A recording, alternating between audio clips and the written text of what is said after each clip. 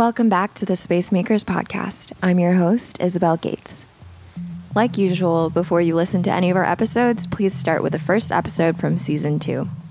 Also, if you want more resources, transcripts to episodes, book recommendations, and more, please visit our website, spacemakerspodcast.com. We wanted to talk about the elephant in every room, which is politics and media. Us here at Spacemakers are very passionate about these subjects. We are aware that a lot of what we talk about on this podcast can be really politicized. Race issues, power dynamics in religion, women's issues, and in the future, LGBTQ+ issues. But let's face it, a lot of issues in Christianity, and maybe even Christianity itself, can be political. Churches do not exist in a vacuum, and there's a whole world happening outside those church doors. But whether you like it or not, politics affects us even inside the church. You saw it when churches had to decide on masks or no masks. You saw it when churches had to decide whether to speak out about Black Lives Matter or to stay silent. Maybe you got sermons about LGBTQ+ issues. Maybe you got sermons on female leadership, or maybe you didn't. Maybe you're wondering why you haven't heard the pulpit address Asian hate crimes or anti-Semitism. Or maybe you're upset that they're always addressing something and you're tired. Whether it's obvious political statements from the pulpit or small racist jokes said by a young Bible talk leader that go unchecked, politics and Christianity are always colliding, and we can all feel the tension. There are so many questions out there right now. Is it a preacher's place to make a political stance? Can you or should you coexist in a congregation with people who have different political opinions than you? How should a church cater to both sides of the political spectrum? But should they cater to both sides? This is a huge topic, obviously. We don't see a lot of direct conversation about politics and news in Christian spaces that isn't demonizing the conversation altogether. We'll talk in our interview about why we shouldn't demonize these things, but please keep in mind as you listen to this conversation that this is definitely way too big for one podcast episode. Even as I listen back to this recording, I think we could start an hour-long conversation about each point we made in the recording just because it's so much. So please be patient with us and know that this is not a comprehensive guide to this topic. These ideas are nuanced and complicated. We know we're missing a lot in this conversation, but the reality is we simply can't cover everything. Our podcast is here to start conversations. So hopefully this will just be a great jumping off point for you guys to all talk to each other. And yes, this is a difficult and challenging topic. It can get emotional and heated and uncomfortable. But I want to remind you, like I do again and again on every topic, just because you're listening to us doesn't mean you have to agree with us. Just because something is uncomfortable to think about doesn't mean that it's divisive, and it doesn't mean we shouldn't talk about it. Just because we disagree doesn't mean the conversation is bad. So please listen with an open mind and a lot of empathy, because like usual, everything we're saying as space makers is a reflection of what we know a lot of people are saying, even if you yourself haven't noticed. This episode will be a little different in format. It's not so much an interview as it is a collaborative conversation between Sebastian and I. We'll give you our credentials in a bit, but imagine this as a nice happy hour between two best friends. Braver and bolder.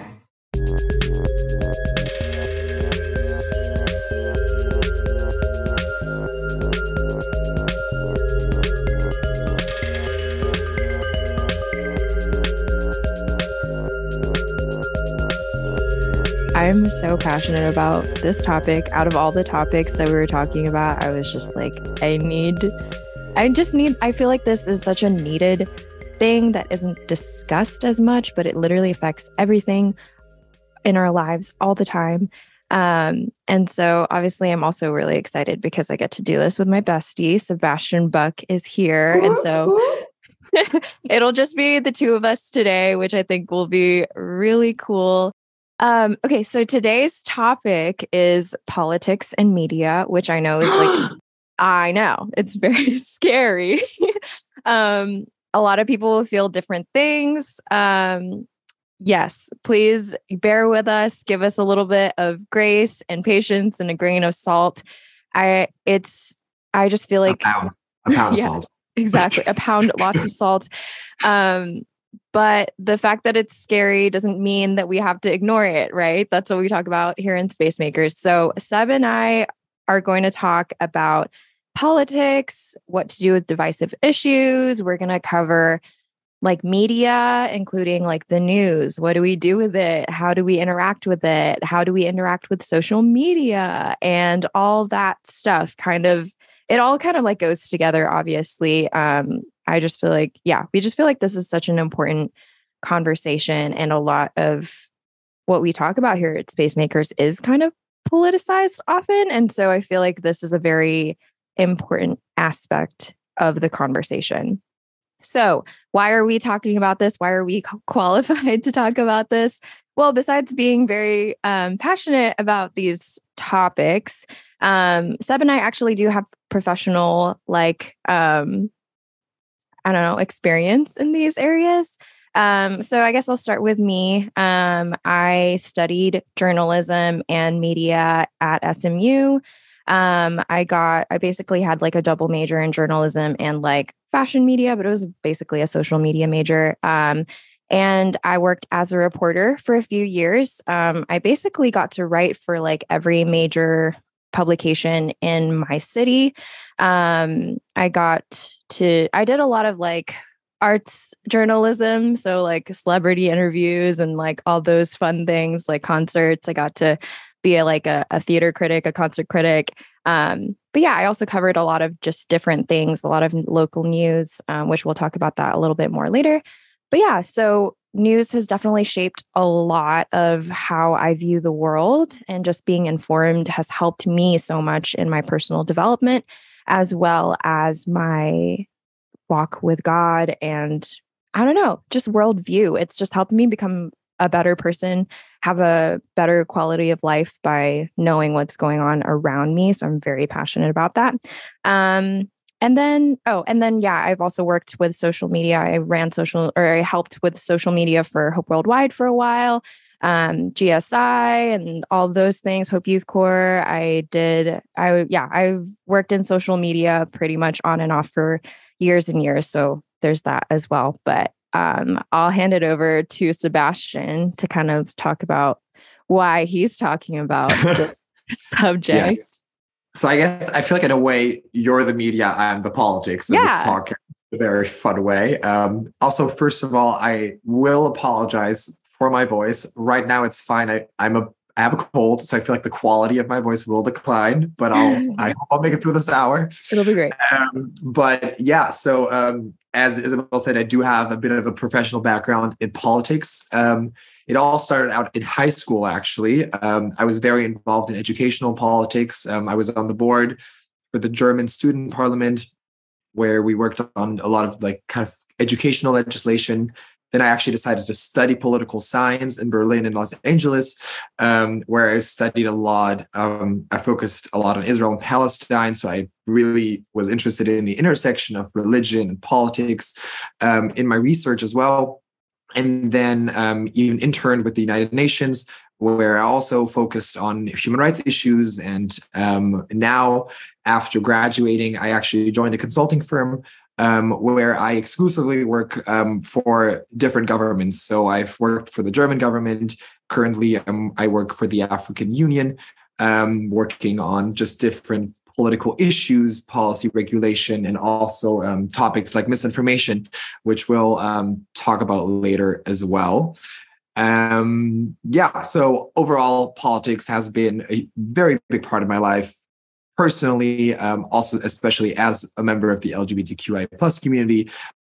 We'll get into that more later, but, politics actively shapes my life, and decisions that governments make do really have a heavy impact on, just the reality I live in. So with that, I think we're ready to just get into our little introduction of the topic, which is, I guess, why do we care? Why is there need for this episode? Right. Why are we doing this?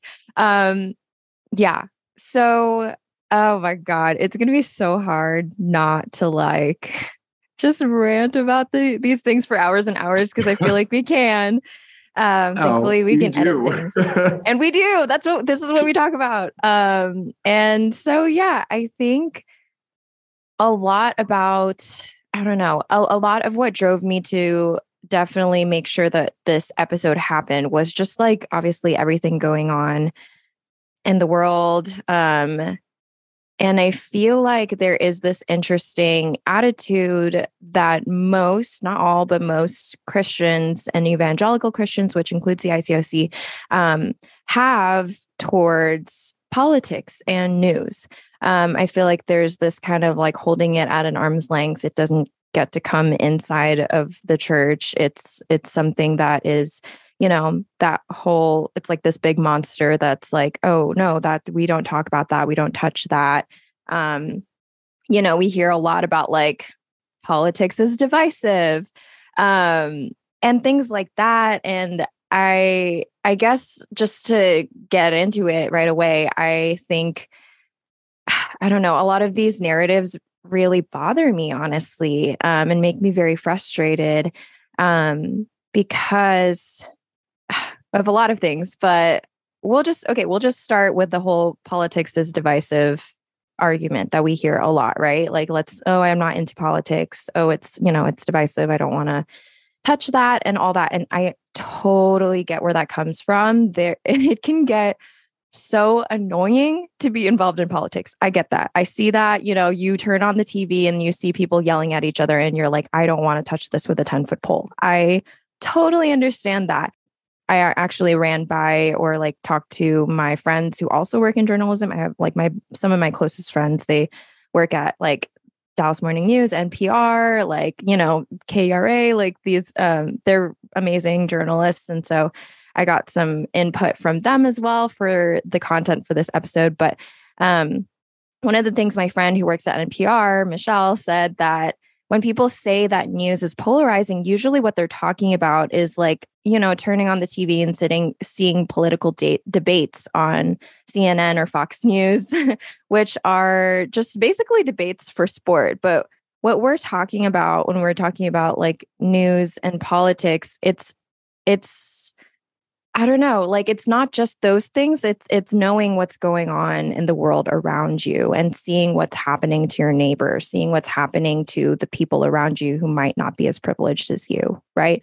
And so I think it can get complicated. And I know that I'm talking from a very American point of view because I moved here from the Philippines when I was 7, so most of my experience is very American. So maybe Sebastian can help me when I'm being very US centric. But US politics have become so polarizing, and I think that's where the frustration comes. It's become so like you're either this way or you're that way, and there's not much in between, and there's not much of connection or civil debate in between those two groups.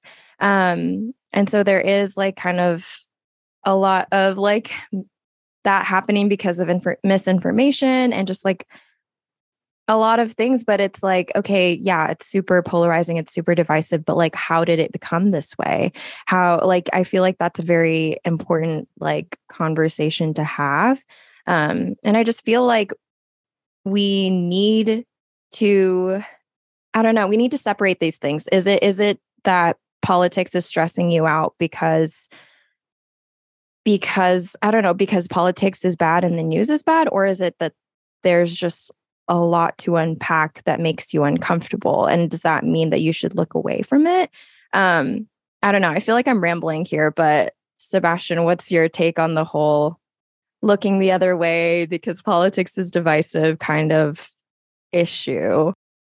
Okay. So, my take on political polarization is I think we are all affected by it. It is definitely not just an American trend. I can definitely tell you that. In Germany, it's a severe issue as well. In a lot of other countries, in a Western, but also in an African context, there is a massive trend towards just radicalization on both sides, just kind of staying apart from each other more and more, which kind of just leads to dialogue being harder. That's the baseline here. I think we're seeing it, and I think we have a lot of problems in even interpersonal spaces. I think COVID is a great example of that, because I think that led to even further polarization, because that was such a fundamental question. And then because of issues like intersectionality, one issue always connects to further opinions. So I think a great example of that is if you're pro-COVID, or not pro-COVID, but if you're I'm pro-COVID. Sorry. If you're someone that just says, well, I don't really believe in masks, I don't really trust the vaccine, there's a very high likelihood, and there's a lot of studies on this done by political think tanks.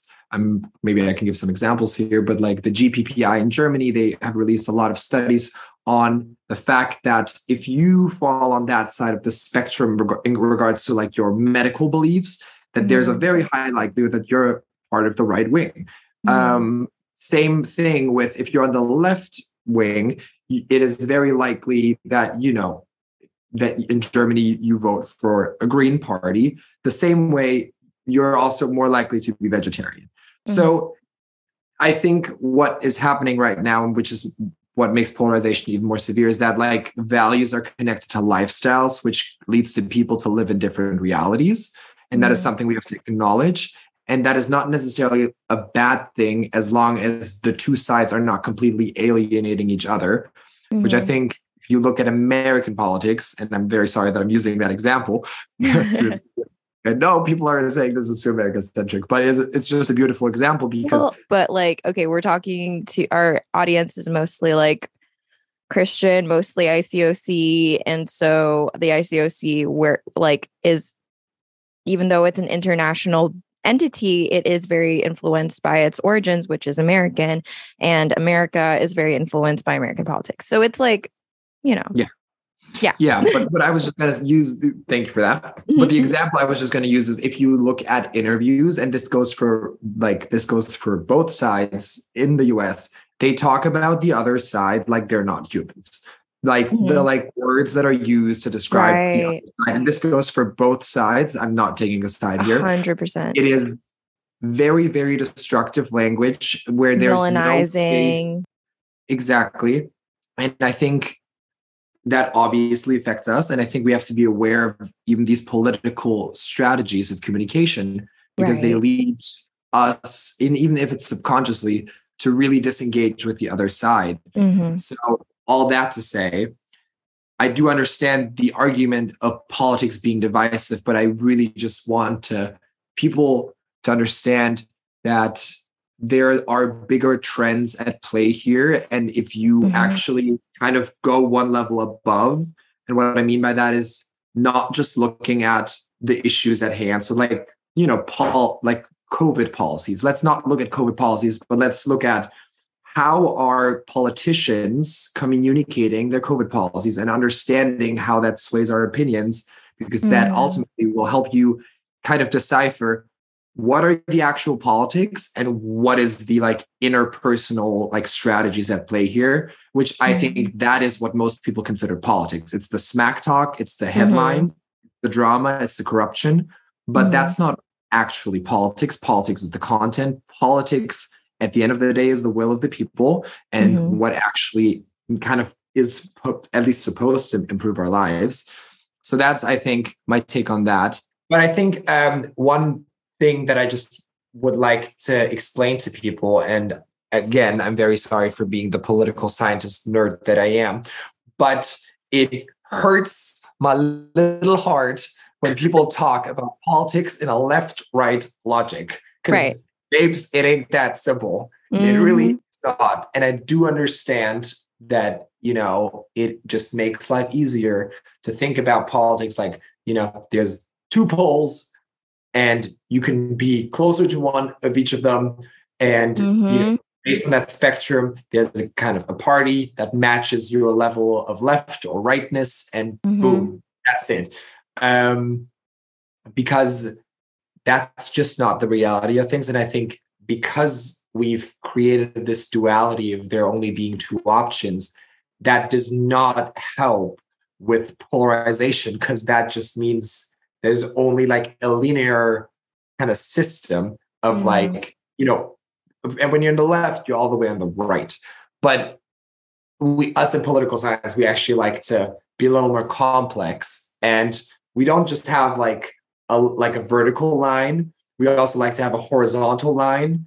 And this is going to be very meta, but then we also have like a third line. So we're like three-dimensional. So we're thinking like cube action of like where you could fall politically, because at the end of the day, it is, very possible that you're like in Germany, for instance, you can be like quite left, but also pro-capitalism. That's very much an option.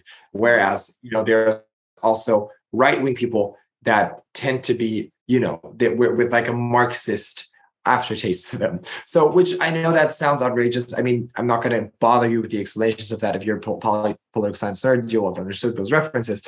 But all I would like to just let people know is you do not fall on a political spectrum. It doesn't exist. It's a myth. And it's just like, I know it's helpful for like orientation when you first, I guess, make up your mind politically.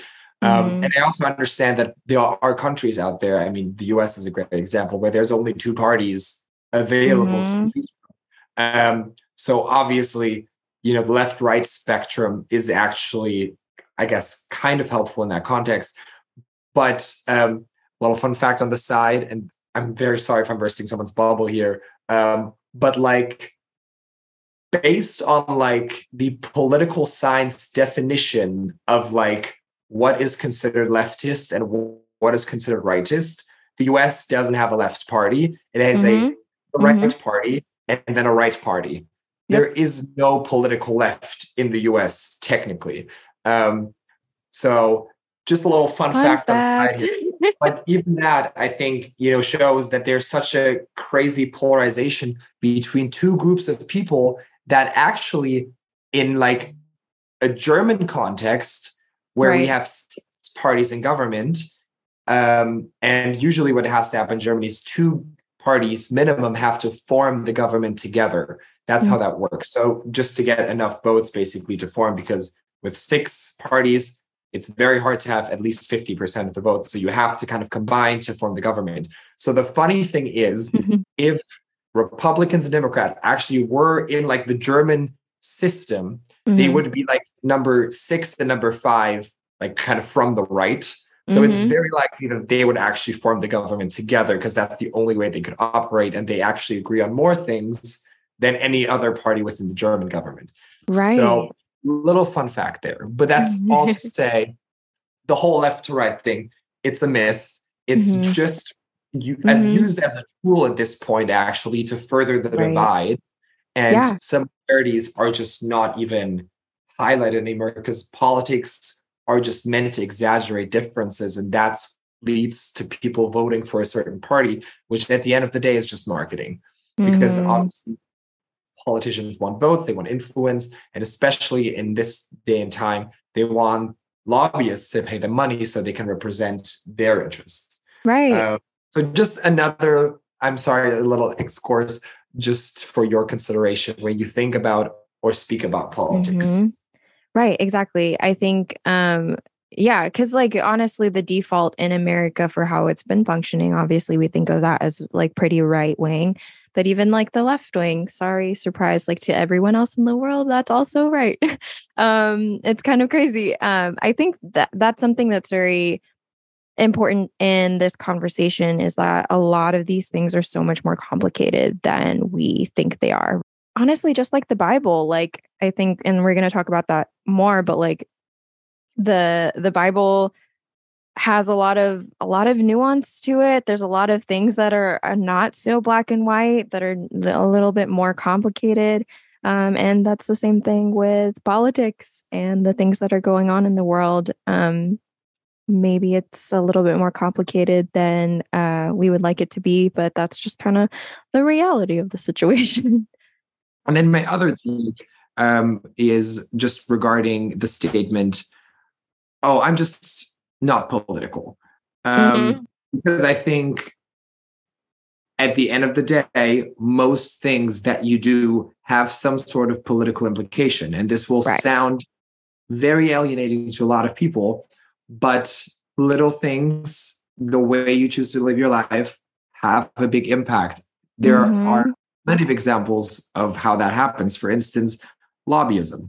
For those who don't know, lobbyism is when certain companies approach the government and basically make their interests known, which conceptually makes a lot of sense. It's supposed to help, the companies that bring in wealth into the country get even better politics so they can, pay more taxes, and the government or the country just gets more prosperous at the end of the day.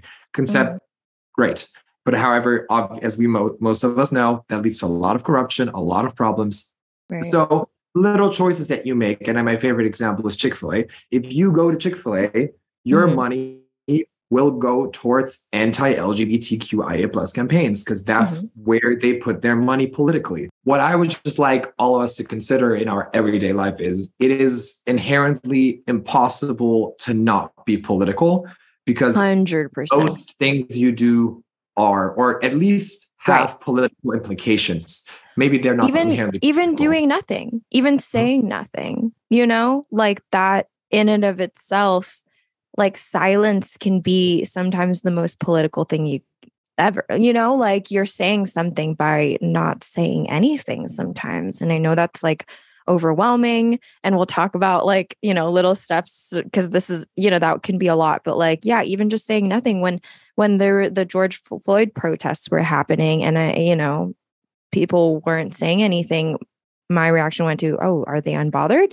And like, that spoke volumes when everyone else was, and obviously we could talk about like performative things and like just looking like you're advocating, but I don't know, silence can say so much. Like I think about like the civil rights movement and how so many churches decided they didn't want to be political during that time. What did that mean? Oh, that meant that they weren't standing up for Black people trying to get freedom and rights. And they were, by them being silent and saying, no, I want to stay away from this issue, that was them picking a side. And I feel like it's so dangerous to think that that's not happening today. Like something in that form by us saying, oh, because I just want to be a Christian and love the people around me. Okay, why does that not involve knowing what's going on around you? Because, engaging in these issues are some of the best ways to love your neighbor. Like Right. And I think my last little note, and I think this will probably escalate a little bit, but just the idea that some people, throw around these statements like, oh, like, I'm just not into politics. Like, oh, I don't really care.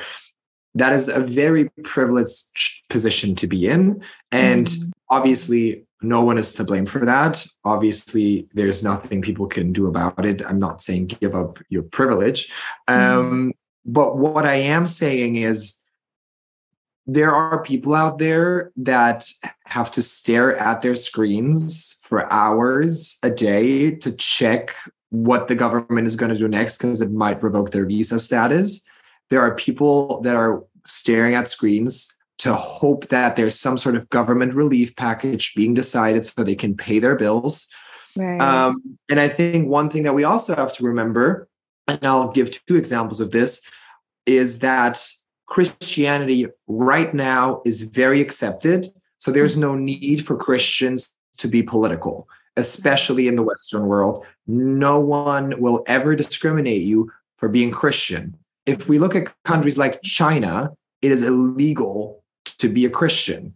So by especially members of the ICOC being out there actually actively recruiting for our movement, they're being political. They're actually actively breaking the law. And they're advocating for policies to be changed and for conditions to be improved. But Christianity over there is actually inherently political because it's a movement that is currently being discriminated against. And I think that is also something we have to remember in an early church context. People died. They were, Right. I mean, back then, back in ancient Rome, like we all know the gruesome stories of like Christians being like, eaten by like lions in front of thousands of people because they put on a show, Right. because that's the way they were they chose to be punished. But again, that was a political statement. That was a form of political protest at the end of the day, because the laws were not in favor of Christians back in the day. Okay, yes, that's so true. I think for me, like, it can get so scary and daunting to look at these things, and especially if you haven't paid attention to politics your whole life and your only idea of it is like, again, people yelling at each other on CNN, then it's like, it can be a lot. It can be daunting. And then you see people fighting about it on Facebook. It can be a lot, but I think that's the uncomfortability of it. It just isn't enough for us to look away. I just can't with a good conscience say that like, oh, that means we should just not pay attention. And I feel like there's a lot more that we can talk about with that, but I'm just going to kind of transition because we're going to try to tackle these things separately. We're going to talk about politics, and then we're going to talk about media. And don't worry, we'll talk about like action steps, what to do when you're overwhelmed, or how to even start informing yourself and things like that. So we're not just going to like rant without giving you any tools. But yeah, just to kind of transition to kind of how to have a relationship with politics that is healthy, that isn't gonna like drive you crazy, that isn't going to make you like just yell at all your friends and family on Facebook all the time, Yeah. So I think one thing as we talk about politics is we just need to understand what is politics. And because I think there's right now, obviously, I think for me, the first thing that comes to mind, as I mentioned earlier, is like heated debates on TVs, like, just very like tough discussions, or, just like very spicy headlines in the news. But I think, the actual plain and simple, very boring definition of what politics is that it's a set of activities that are associated with making decisions in a group. Like that's really, right. That's really all that is. And obviously, at the end of the day, right now, politics involves a lot more than that. But if we really boil down politics, it's just a structure that allows for a group of people to make decisions and to function. I think for me, I don't know. I mean, for a lot of people, like a very formative kind of experience when it comes to politics and seeing how it plays out and affects your life was the pandemic. It was insane how divisive a piece of cloth on your face was for so many months. And I don't know if that's different depending on where you live. I know in some areas it just wasn't politicized at all. It was just like the health thing. And I remember for me living in Asia, it's like if you have a cold, you wear a mask. Like we've done this for years and years and years. And that's just how to protect the people around you. But then living in Texas when the pandemic happened was so interesting. And then specifically being in a church with with so many people in different political parties in one church was very, very interesting.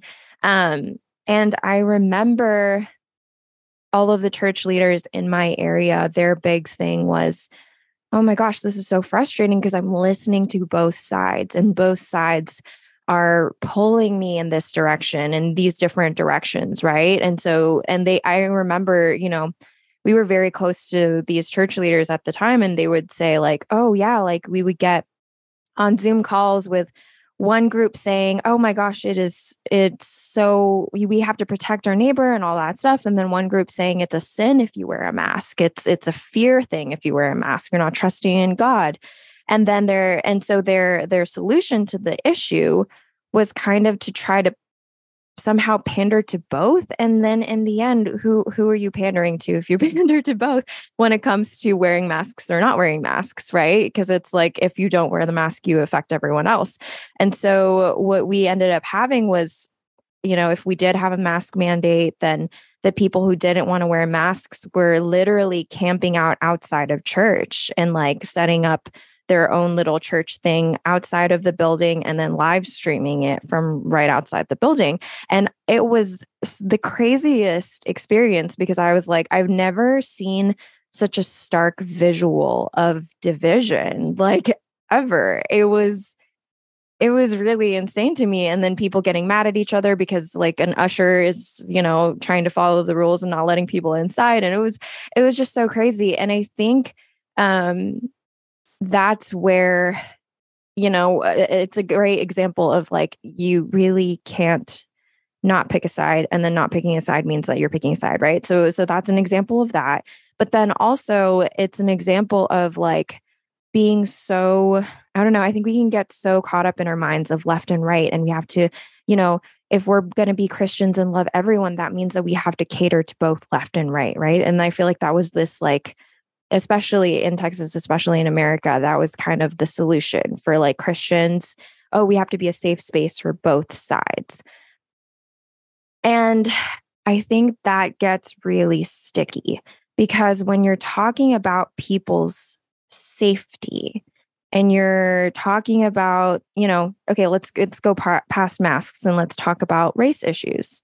If you're talking about like human rights and human safety and loving people and, having, I don't know, like a lot of these hot button issues that we talk about that we're scared of like these, if I say the words gun control, or if I say the words abortion rights, or if I say things like that, I know there's a lot of feelings there, but are like these hot button issues, like, why are they polarized in the first place? Why are they politicized in the first place? Why is a piece of cloth on your face something that is political when 10 years ago in Asia, I would just wear, we would just wear masks because you had a cold. And it's like this stark difference. And I think when we're as Jesus followers or whatever you want to call it, looking at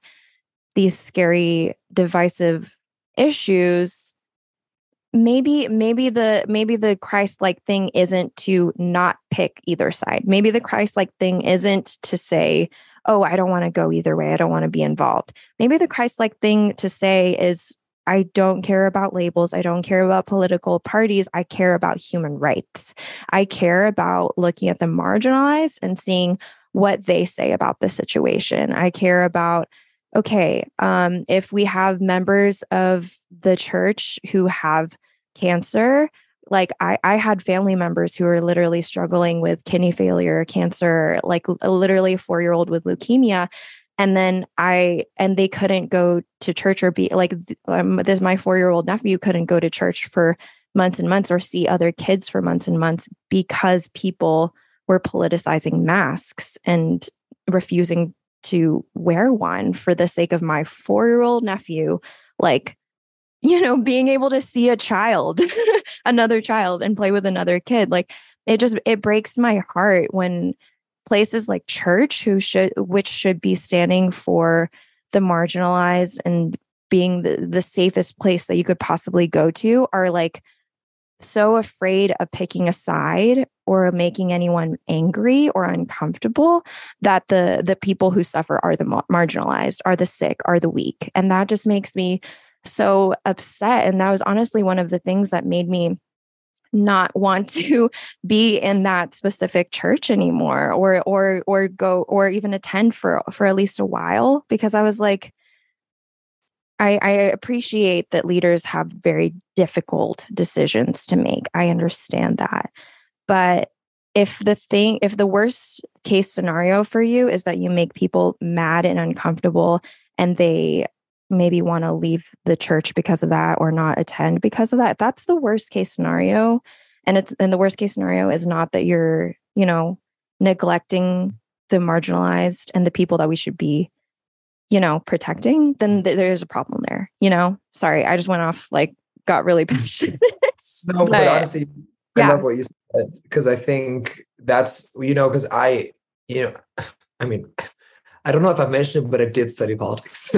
No, oh, you but did? People often do approach me about these topics and ask me okay, how do I actually navigate politics, as a Christian? And I think my thing that I ever tell everyone, and that's, I think, what you just described, is if you're on the side of history that fights for a group of people to have less rights, you're probably on the wrong side of history. That's 100%. A very, very simple rule to stick by. And I think that's something very simple to just keep in mind as you think about the choices you're making, who you're voting for. Is what you're doing leading people to have the freedom to choose the life they want for themselves? And that does not mean that we're forcing people to be Christians, but that means that people get the privilege of choosing whether to be a Christian, because that's what Jesus did. There was no requirement ever made by Jesus for you to commit to Christianity before he would stand up for you. I think my favorite example of this is the adulterous woman. I think the woman was actually caught in the act. She was naked, dragged out of her house, and then about to be stoned by a group of men when Jesus told everyone, very famous line, whoever, I only know the German version of this. Say it in German. I don't know the exact words in English, but whoever is free of sin, throw the first rock, essentially. Yeah. I hope that was correct. But I think the sentiment of that was, very simple. He was protecting this woman who obviously back in that day, that was, her breaking the law. However, he stood up for her. And then my favorite thing about the whole story is once everyone left, that's when he tells her to change her life. But she has the freedom to choose whether to do it or not. But she was given freedom and she was given the right to choose. And I think that's one thing we have to think about, because I know that in a lot of these discussions that we're having right now that are very political, I know that the mindset of some people is we need to restrict the freedom of choice of some people so they're not committing sin. Abortion is a great example of that. And we're not going to kind of voice our opinions on the matter. But the reality of things is Jesus fought for everyone's freedom to choose their own path in life. And that's, I think, a reality we all have to accept. And it is uncomfortable. And it leads to us seeing people do things that, I see people constantly making choices where I'm like, I wish you hadn't made that choice. But that's the beauty of life. And that's also the beauty of Christianity, because that's exactly the principle on which our belief system operates on, is the freedom of choice. It all started in Eden. That's how, we got kicked out, because Eve had the freedom to choose whether to eat the apple or not. And I think politics is not the way to prevent people from making choices that are their God-given right, actually. And I think that's something we have to remember when we navigate politics. That's something we have to navigate, or remember when we just navigate life, to be honest. And again, that's not me condoning or, kind of justifying any sort of politics I don't agree with or that I think are straight up bad. But when there's an issue of, are we giving people the freedom to choose a certain something, and you're on the side of people that says categorically no, just think about that. And I'm also saying, I'm sure there's exceptions to what I'm saying right now. So obviously, maybe it's not categorically true for every issue at hand, but for the majority of issues, I think that are currently politically being discussed, this is a rule that can be of help to some people. Right. I think another rule, and I kind of touched on it, but I want to harp on it more, is to pay attention to what the marginalized are saying about the issues that affect them specifically. Like, I mean, just in general, pay attention to what the marginalized are saying, but like, especially with the issues that affect them. We're talking about race issues. Okay, the people that you're talking to about this, are they all white? Or is there only one Black person in that group, or are you going and talking to like just like the Black community? What are they saying about it? I almost never post like almost any political opinion, honestly, unless I know like what my Black friends are saying about it. I know that's kind of like funny, but like, I mean, especially race issues, but I'm like, pay attention to who's saying what. When you're talking about women's issues and women's rights and things like that, what are the women saying? Like, are you just listening to a guy on a podcast, or, the preacher on Sunday or whatever? Like, pay attention to who is saying what, and know your positionality, like, I am a Filipino woman, and I think I'm qualified to talk about like women's issues because I'm a woman. But when it comes to LGBTQ plus issues, I'm pretty straight, and I don't feel like I have the need to, I don't know, like make up my own stance on it without listening to the people who it actually affects. Like, who am I to say like what policy should be in this issue? Because it's not affecting me. Either way, I'm going to be fine, right? Like my marriage, my life is going to be fine. And that goes with so many issues that, immigration, literally anything that you can think of. Like, let's talk to the people that it actually affects. Because, and again, this is going back to like the fact that looking away from these things is a privilege. Because if we don't pay attention to all of these current issues, what's going to happen? Who's going to be okay? The privileged people, the white, the straight, the cis, the male, usually the Christian, usually the upper class, and so the thing is, if we don't say anything about it, the people that are going to be fine are the privileged. So let's always pay attention to the people who aren't privileged in these matters. It's really that simple, honestly.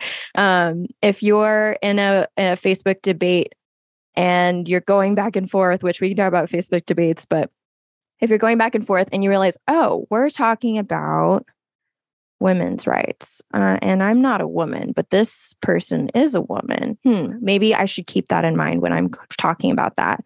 Or we're talking about, Black Lives Matter stuff. Maybe me as a white person, maybe I need to step back a little bit. Maybe I need to remember who I am in this situation. So that's all. Like that's what positionality is. Remember your identity, who you are. That doesn't mean that you can't participate in, discussions, but that's something to think about and to remember as you engage. Did you want to say anything else about that, Seb? I'm going to acknowledge my positionality and just listen. Yeah, another thing that I wanted to bring up, I feel like this is a huge reason why a lot of Christians don't want to kind of look at the hard things and pay attention to a lot of the pain and suffering in this world, or the issues and that kind of stuff. I think a huge reason is that we have this idea, the traditional idea of heaven, right? It's this idea that like, once we die, it'll be fine. So why, like, let's just convert as many people as we can, because in the end, we have heaven to look forward to. I don't want to get into the whole heaven and hell thing right now, because that's like a huge topic. I'm just going to say that my views on that have changed a bit. And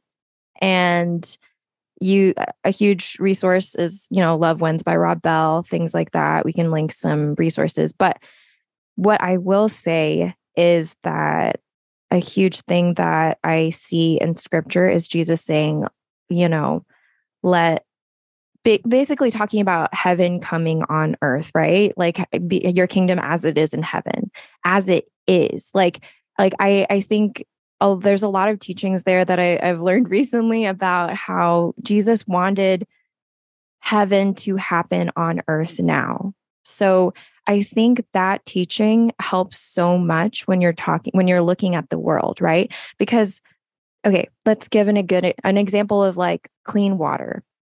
Why would us as Christians want people to have clean water?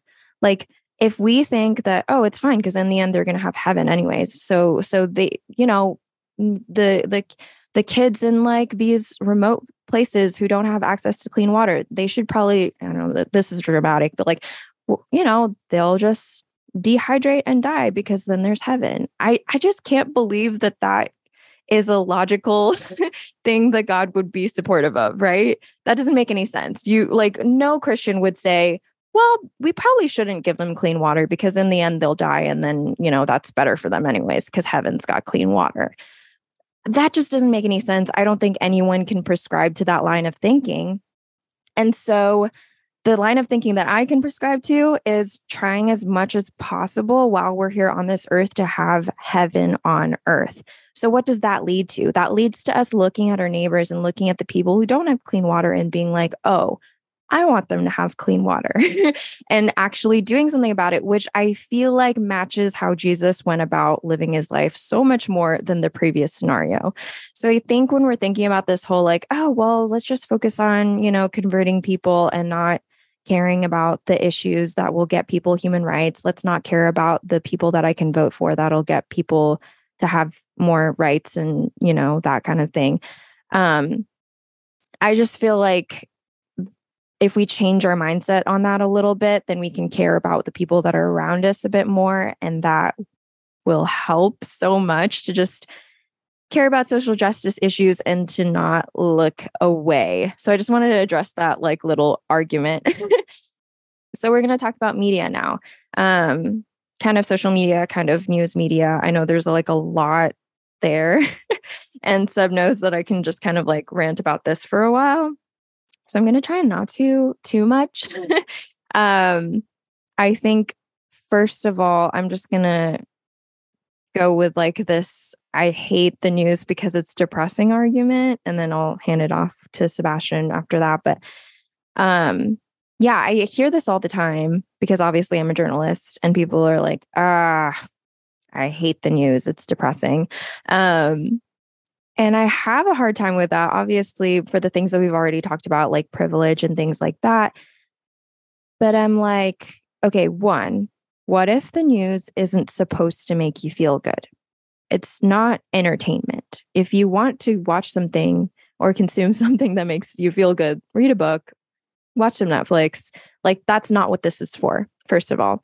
Second of all, there's so much good news out there. I think, and this is another thing that one of my journalist friends said, they're like, if you're not consuming any good news, then you probably don't consume enough news because there's a lot out there, mostly like local news. They do so many heartwarming stories. There's a lot of good out there. And I think it can be overwhelming because there's a lot of bad, but there is so much good as well. And it's good to balance those things. And then the other thing is like, okay, is the news depressing or are just like the state of things sometimes depressing? Because there's a difference. And either way, like looking away doesn't change the fact that this thing is depressing. It's like, okay, is it that you're bothered that like, they're always like broadcasting the newest school shooting. There's always something, why is the news so depressing? I'm like, okay, are you mad at the journalists for letting you know that there is another mass shooting? Or are you actually like, can we just be mad at the actual policies that lead to, I mean, this is a very American problem, that lead to America having so many more mass shootings than anywhere else. Like by far, I can get the statistics. I feel like I should because they're like staggering. According to Institute for Health Metrics Evaluation, United Nations, out of countries with developed economies, the U.S. has the most gun violence deaths at more than 6 times the rate of the next highest ranking country.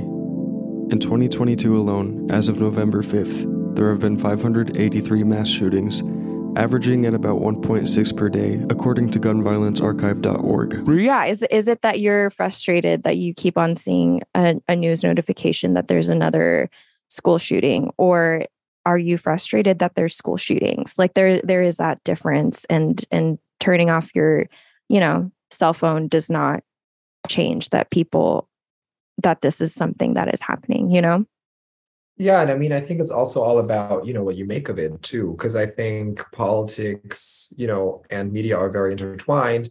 And I think media is a way for you to make up your mind how you're going to go about your day in a way. Right. And I know for myself, the second I heard the news about the war in Ukraine, me and all my friends started volunteering and protesting on the streets.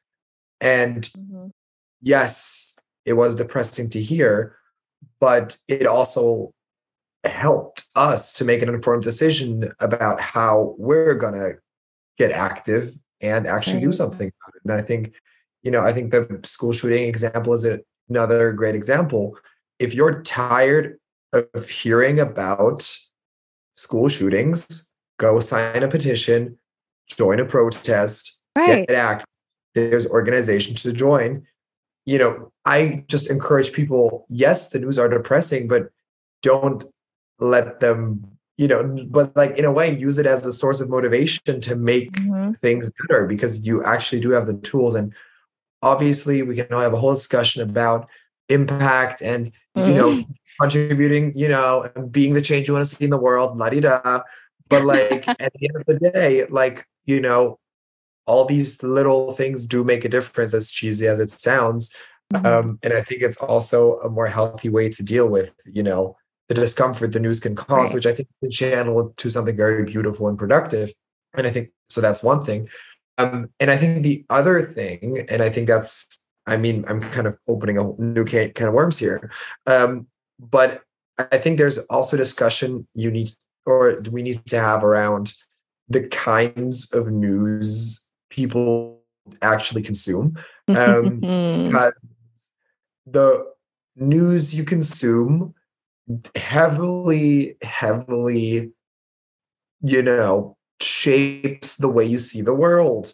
I mean, I think a beautiful example of this is the war in Ukraine. If you read the news in the West, and by the West, I mean, let me give you a specific news outlet. If you read the New York Times, if you read BBC, like if you read the Washington Post, they will tell you it's an invasion by Russia, taking over the Ukraine. If you read Russian news, they'll tell you that there's terrorists in the Ukraine and they're saving the Ukrainian people from them. If you read the in China, and I'm talking about the Chinese Sun, or, and also an example of a Russian newspaper, Sputnik. I'm actually trying to give examples here.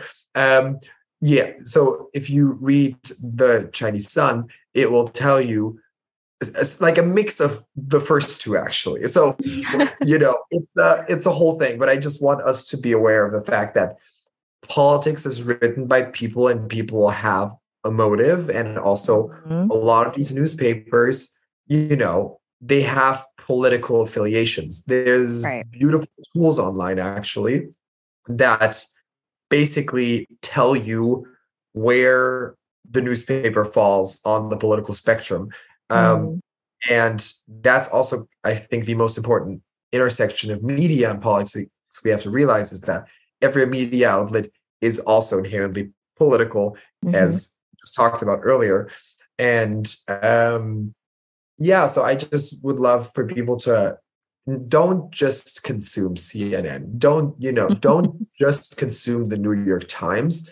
Really make sure you listen to, obviously within your country, I would just say, listen to, I guess, the most left thing you can find the most right thing you can find, and then find the most like center newspaper you can find. And just Google it. There's tools, I'm sure, for every country to help you figure out which of these news outlets that is. But then also listen to international news. And by international, I mean, if you live in a Western country, listen to Eastern news. And then also vice versa. If you live in an Eastern country, listen to Western. Because actually also every newspaper, even like, Russian newspaper, are available in English. And it's very interesting to understand, even though, I can only speak for myself. I personally disagree with what is written in most of them. It is still just very helpful to gain a general understanding of where, or I guess the narrative that is told in those countries, which will ultimately help you understand, just like the worldview the people have, because that's the media they consume. That's the realities they're confronted with. And I think that just really also helps with a lot of compassion when it comes to these discussions, because at the end of the day, like, there are people that are in countries where the media is completely controlled by the government. And I think that's something we have to remember.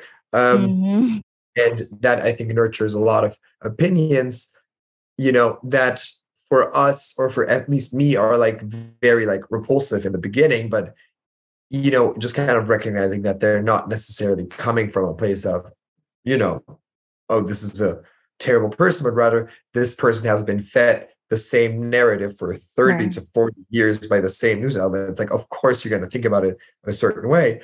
Honestly, similarly to me, the way I was raised, in the church, and I was, raised with a set of beliefs, and like that was my reality. And it still is. Obviously, now I made some, I guess, revisions personally to my belief system, but there's a whole, I think, like discussion that needs to be had around, I guess, like reflected consumption, or like well-rounded consumption of the news, if that makes sense. Yeah. Oh, 100%. Yeah, it's huge. I think part of why like politics is so polarized is because of something called echo chambers, and social media and media that is like accessible to everyone all the time has made this so much worse. But echo chambers, like an echo chamber is basically when everyone around you is like saying the same opinion that you have, and then it gets more extreme. It's the nature of echo chambers. If everyone around you is just going to echo the things that you believe, and they're exactly the same, they're the same as you, it gets so dangerous, because you can kind of that leads to people being alienated from one another, because they're not seeing different perspectives, they're not seeing different identities, they're not seeing people that are different than them, and how the world is treating them and things like that. We can all have echo chambers, like no matter what political party you're in, there's echo chambers on both sides and in the middle. Like there's echo chambers everywhere, and I think that's something that you definitely have to keep in mind when you are consuming any type of media. And I'm not even talking about news. This goes for social media. This goes for Facebook. If all your Facebook friends are, one type of thing, then that'll make you think that this is just how the world is, right? And so I think, something huge is to just kind of expand your world a bit, like make sure that you aren't just talking to the people that agree with you, that you're talking to people who are different than you, that are challenging you, and doing that in a very humble and respectful way. I think in terms of consuming the news, yes, like definitely consume different types of media, and read the news from different like publications. Don't just read one publication. And not even just left and right, but like just in general, just read a wide variety, and be very critical about what you read. Just be critical. Are you actually reading or listening to reporting, or is this a brand campaign manager that's writing something on New York Times? You have to see who's writing the story. And I think maybe this is a way that could kind of help people, is like it's just like when we read the Bible, right? When we read the Bible, we have to read it with context. Who's writing? Like Paul's letters? Who is he writing to? Where is he writing this? What are his motives? Who are the people that are listening to him? Right? That's so important, because if we take one tiny scripture, we all know that that's not good. If we weaponize one little tiny scripture and we don't know what's happening in the rest of the story, right?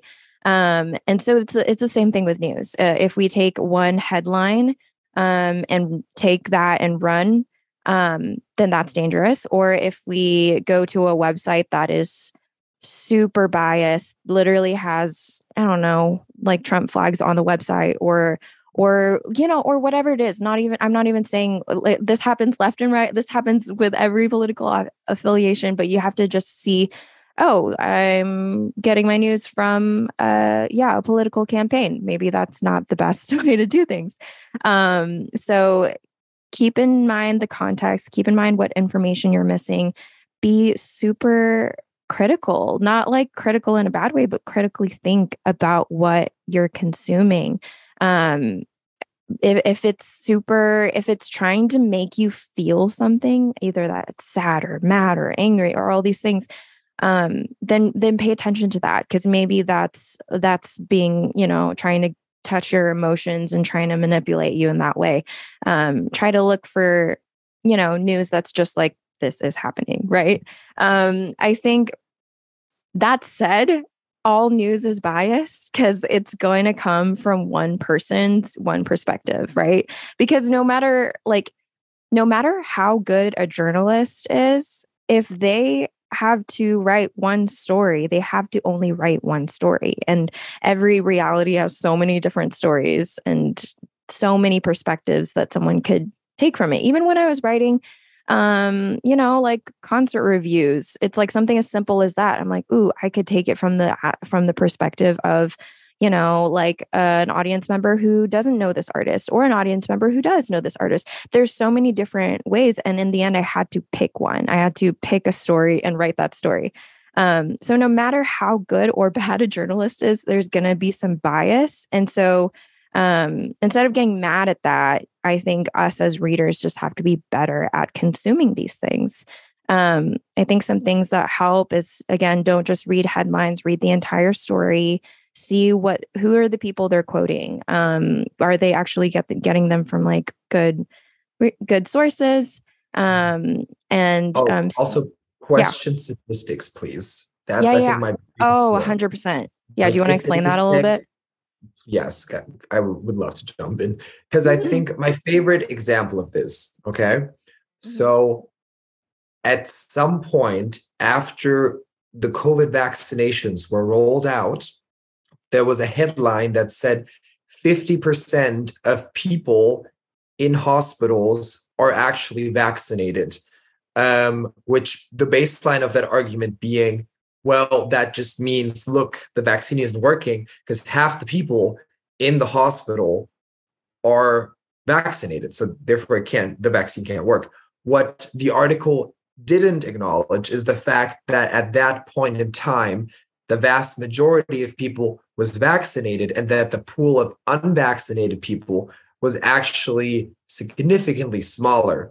So if we just bear that in mind, obviously, the number of vaccinated people is going to be higher, because if you have 1 million people, and out of that 1 million vaccinated people, 10% walk into the hospital, that's 100,000 people in the hospital. If you have 200,000 unvaccinated people, 50% of those land in the hospital, then you have 100,000 vaccinated people and 100,000 unvaccinated people in the hospital, leading to the statistic that 50% of people in hospitals are vaccinated. But the actual reality is that 900,000 vaccinated people were not in the hospital, and that's a 90% coverage rate, which is what the vaccine promised. So obviously we can get into a whole argument about COVID, but that's just one example about how data was skewed and presented a very specific picture that was actually in favor of that of that newspaper's argument. And I just would love for you to just take away, statistics are always, going to be in favor of the writer's argument. So just make sure, and I'm not saying that every statistic is bad, but this kind of strategy is used a lot, like even in the way numbers are presented. If it's, people love to use percentages instead of full numbers, because I remember in Germany, there was a vaccination campaign and they announced Germany, like in Berlin, we had 300% more vaccinations than last week. And we were talking about like a jump of like 1,000 to like, I think 4,000, which like that was an embarrassingly low number, but like the 400% made it sound so much more exciting and great, but it actually wasn't. So those were just two examples. Obviously, please don't sit there with a calculator and check my math there. I really tried. I'm doing this on the spot. But you get the idea. You get the idea. But maybe just some like resources to like finish this little section off. Because I think one thing I love is newsletters, like morning, like newsletters. So like actual, little skims. So I think I love the skim. That I love is the skim. It's spelled the skim, but then with a double M. They're very, they're, objective-ish. I mean, obviously that objectivity is as much as you can, it's not possible to be completely objective, but And I think another incredible one is by the Associated Press. It's called the AP Morning Wire. So both of these basically send you a little like summary of the news every morning by email. You can read through them in 15 minutes. I think the Associated Press one, it's very stale. It's very, very, it's exactly how you would picture the Associated Press to write. It's very like straightforward, just the facts, very bland. The skim's a little more fun. The skim is a little fun. The writers are a little more funky, but like the AP Morning Wire, if you really just want like no adjectives to sway your opinion a certain way, like AP Morning Wire is going to be your thing. So those are just two, but there's a lot more. So feel free to Google, but I just want to practical. I think another thing about that, which it reminded me of, is like it just get the news. So like as somebody who knows kind of more of like the behind the scenes of like a lot of different publications and how the news works, it gets really complicated because when you have money involving the news, things get complicated, right? And so, I'm lucky to live in the US where the government isn't controlling the media quite as much as, in like China or somewhere like that. But there's money involved, right? Because in the end, the New York Times, let's say, is a business, and it's in the end, it has to make people click in order to pay its staff, and even a small like local publication, they still have to pay salaries. And so they have to get you to click. And so sometimes they'll use words that sound a little bit more exciting, but it's like, what else are they going to do? And then obviously that gets complicated because you don't want to go into clickbait and all that. But I just wanted to say that because money makes this issue very, very complicated. And you'd be surprised how many, like when you look at like donation amounts of like senators to, it all gets a little bit sketchy, and money just makes it very, very complicated. And so I think that's something to keep in mind when you're like, wait, why would people be so echo chambery, or why would people want to sway me one way or the other way? It usually has something to do with money. And so paying attention to that. And I think that's where, consuming different types of media helps a lot. My biggest thing, besides, of course, like making sure that you're not in your echo chamber and just listening to one type of news, my biggest thing is like listen to local news or read local news. Usually with local news, it's not as much, big chunks of money messing things up and making things really complicated. And with local news, you can kind of, if national news and things like that can sometimes overwhelm you, you can kind of, focus on what's going on in my city with the people that I know, my neighbors and that kind of thing. And that helps a lot. I think that the local newspaper is like one of the biggest, like one of the most important entities in like functioning society. And I think, from knowing a lot of local journalists, they're, really some of the best people who are just trying to make sure that people know about issues that are affecting their kids, that are affecting their schools, their families, their neighborhoods. And maybe it's not as sensationalist as like these big, there's a video of Trump and Biden debating, and that's, interesting and all that stuff. But local news might be telling you about something like policy that's changing the way your water is being filtered. Okay, maybe I should know about that. Or policy about, different things like that, of zoning, of like, systematic racism that's happening in a more local level. And I think that's something that can honestly help with like burnout as well. You can just kind of focus on what's going on around you. If you're like me and you start looking at these issues and then you're getting really frustrated and confused and overwhelmed, let me just say, I'm right there with you. I understand. I remember I didn't always care about like current issues very much. I was very much in my own bubble. It was very comfy. I didn't know a lot about what was going on around me. And then once I started informing myself, I quickly got very overwhelmed at all the things to care about, all the things to be angry about and to be sad about. And I think, this is kind of just what happens, obviously, when especially with my generation, when we're raised with literally everything that's happening in the world on our fingertips at all times. It's just going to happen. But I think maybe this feeling of overwhelm and frustration and sadness, maybe it's not so bad that is the reaction. Because I know, we want to be positive and we want to be hopeful and we want to be, happy Christians. And it can be really uncomfy to not have the answers to everything, to not solve and fix everything. But maybe, I don't know, maybe we can just learn to sit in the sadness, because there's a lot of people who have been feeling it for a very, very, very long time. And maybe this is the first time that you've actually just been exposed to it. Like for me, I was raised around a lot of, mainly white people. And when George Floyd stuff started happening and I started talking to a lot of my Black friends, it was a lot, even for me, not being a Black person. It was a lot. I definitely shed a tear looking at, many tears looking at what was going on.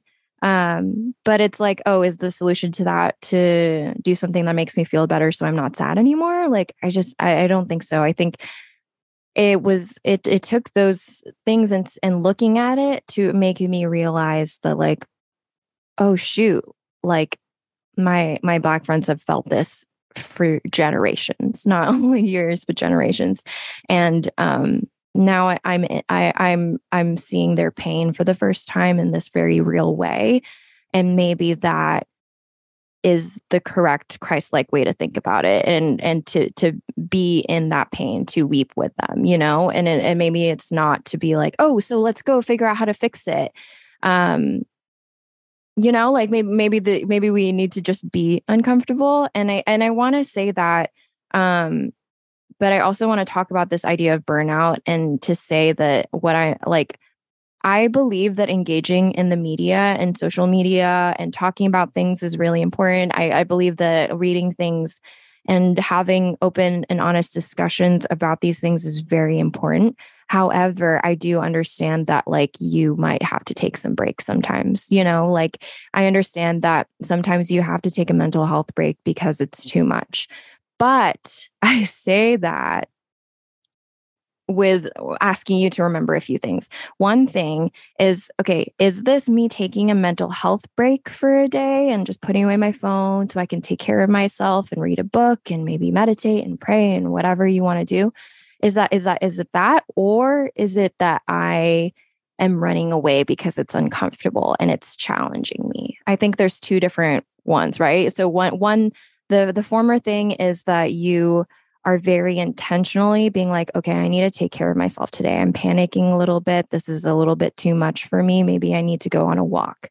There's a difference between that and the other thing, which is, oh, okay, this is too much. I'm going to like not look at it and like just, like, because it's uncomfy. And so I think that, yeah, once you figure out that difference, it is totally fine to take a break. Even I, sometimes I'm like, I don't really want to read the news for a little bit just because I need to like center myself and make sure that I am, taking care of myself as well. But with that in mind, I think you have to also think about your positionality when it comes to that. Again, sorry to keep on using that same example, but during the George Floyd Black Lives Matter thing, like protests, Black people couldn't really take a break. Like maybe me as somebody who is not Black, I could shut off my phone and like go on a walk for a little bit, but that's me being privileged as well. And so I think this can get really hard because it can get hard to see people in pain and see things that you can't really fix. But a lot of the times that's the reality of the situation. I don't know like how to make that sound better, but honestly, it's not meant to make you feel comfy, I guess. And all we can do is just care and love each other, That sounds so doom and gloom, but like, well, but like, I think also one thing to just keep in mind is, kind of about feeling this kind of fatigue and feeling depressed and like hearing about these news is that in most cases, and I'm speaking as a white cis male here, at the end of the day, it is just a feeling. And I think that's something very important to remember. And that's not to disregard feelings. And that's not to say that they're not valid and it's good that you're feeling them. But at the end of the day, I am privileged enough to say that that is not my pain. And I think we also need to realize that that makes it even more of our responsibility to inherently care about these issues because we're the ones privileged enough just to feel things about it. We're not actively affected by it. I mean, to just go off the George Floyd example again, I have never experienced racism before. That is a fact. Or the only sides of racism that I experience are the benefits because I am a white man. And so with that, I just want us to remember the fact that you're merely feeling things about certain situations is also a privilege in of itself. Right. Yeah. No, I love that. I love that. Yeah. I think that I was like, did I bring that home? No, I really liked that. Yeah, I think, man, it's in the end, it's just like about caring. And sometimes caring hurts a lot. And that doesn't mean that you shouldn't care, Like, yeah, I don't know. I think there's a lot going on in this world. And I think you'd be crazy not to be sad about it. I honestly, I think you'd be crazy not to want to throw things at the wall sometimes. Yeah. And that's not to say oh, so that means we shouldn't care because it's always going to be this way. I feel like that's also something, I don't know how I feel about that. I understand where it's coming from, but I'm also keep in mind your privilege because maybe you can say that, but somebody who is, I don't know, in war torn countries can't really just not pay attention. Yeah, I mean, I think it's about little steps, small steps. I think, if you want to go and I mean, I would say just go ahead and delete CNN and Fox News altogether, but that's just me. And then go and follow some more reputable sources. Go, even if it's on Instagram. I know we demonize social media a lot, and I could rant about that all day long. But social media and your phone can be a great tool to learn about things. And just because information is on social media doesn't mean that it's inherently wrong, but it also doesn't mean that it's inherently right. So when I'm saying go if you want to get information from social media, make sure it's not from like your Uncle Joe who is super biased. Make sure that it's from, like news outlets are on social media too. So you can follow like some different ones and make sure that there's like a good variety that could help. Trying to think of anything else small. I think, oh, sorry. I was just going to say like Facebook arguments have probably never, ever helped anybody. I feel like, so be careful about that. I just feel like it's not worth it personally because it just stresses me out. But like if people are being kind and humble and calm, then maybe engaging in a conversation would be better. But fighting, I don't think that's going to help. Yeah. And I think one thing, just a general like reminder, the way I approach, information, or I guess just like news I read on social medias, I don't see social media as a place where you get the information. It's just a place where you get the impulse to look for the information. Yeah. I think just a good rule of thumb is don't ever quote anything off of social media. Right. You see something where it's like, I don't know, like a certain news headline, Google it, right? Fact check it, and then you can confidently speak about it to your friends, because that's when, like, what I'm describing is how misinformation happens. It's when people just read a line on social media, don't question it, just talk to their friends about it. Right. That's how that happens, and it takes exactly 20 seconds just to be like, well, that sounds a little spicy. Let me just give that one. And you check, you can like just go through the like top 3 news outlets, let it be the New York Times, BBC, and then something spicy like Sputnik from Russia. And then you're good to go. And you can confidently think about, you can even quote second newspapers. There's only benefits. And do that before you make your stance by posting something. Like, please take a second. Before you share Before you share a cute infographic, make sure that you see the sources. A lot of the times, the people that make infographics that are a bit better, they'll have sources at the end. So look at that. Does it say, like, we love Biden 2020? Like, okay, then maybe that's a biased source. We love Trump 20, then that's a biased source. Or does it say like, okay, this is about the vaccine, and then it says something like it's an actual health organization. Like, okay, then maybe that's better. And so that too. I think a lot of Facebook arguments could probably also be, I don't know, like a huge thing that could help that is just if people were informed before they make statements on social media. But yeah, I feel like that's all I could think about. Obviously, could keep on going, but I feel pretty good about that. Is there anything else that you wanted to say, Seb? I think that's good. Pretty sure. If one of you says to him, "Go, I wish you well, keep warm and well fed," but does nothing about his physical needs, what good is it? In the same way, faith by itself, if it is not accompanied by action, is dead. James 2:16-17. Jesus did not say, "Blessed are the peacekeepers." He did not bless those whose primary goal was to keep the peace, to maintain the status quo, without regard for justice or equity. No, the ones that Jesus explicitly blessed were the peacemakers, those who actively strove to cleanse the world of oppression and exploitation in order to make a reality where true peace can reign for all. Aubrey M. Hendricks, The Politics of Jesus. Jesus was political. He was born into a very politically charged world and took very firm stances that always pointed towards love.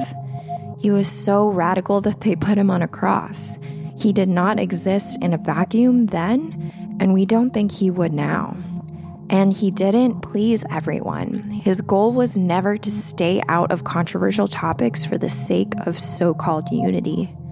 His goal was never to stay out of controversial topics for the sake of so-called unity. He actually made people really mad at times because he would rather defend the less privileged and love radically than try not to make religious people mad. Politics isn't a sport where you pick a team and try to beat the other side. We're talking about fighting for people to be safe, to have their basic needs met. We're talking about building a world where we love our neighbor enough to, at the very least, know what's happening to them, but hopefully to also take action on that. Are we as Christians too holy to not come down off of our hill and see what's going on around us? To do the hard work of challenging our worldview, of learning new ideas, of listening to new perspectives, of risking being wrong. And maybe we'll disagree, maybe things will get messy. Actually, with this topic, they definitely will. We don't have all the answers, and we can't promise you that everyone will be holding hands by the fireplace all the time. But we can promise you that brushing things under the rug will not work long term. We can tell you that radical empathy and real love cannot happen where there is marginalization and inequality happening that we're turning a blind eye to because it's uncomfortable.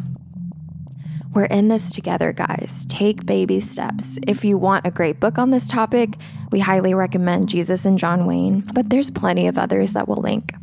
If you are in an echo chamber, it might take a while for your social media feeds to change or for your social circles to change. But even the smallest steps can make a difference, like following Black creators and listening to their perspective, or unfollowing extreme news outlets like Fox or CNN and following more reputable local news outlets. We will also have our favorite resources linked. We will have podcasts, websites, Instagram accounts, and more. We will also have our favorite news resources linked. We'll have podcasts, websites, Instagram accounts, and more. Thank you so much for coming to our space.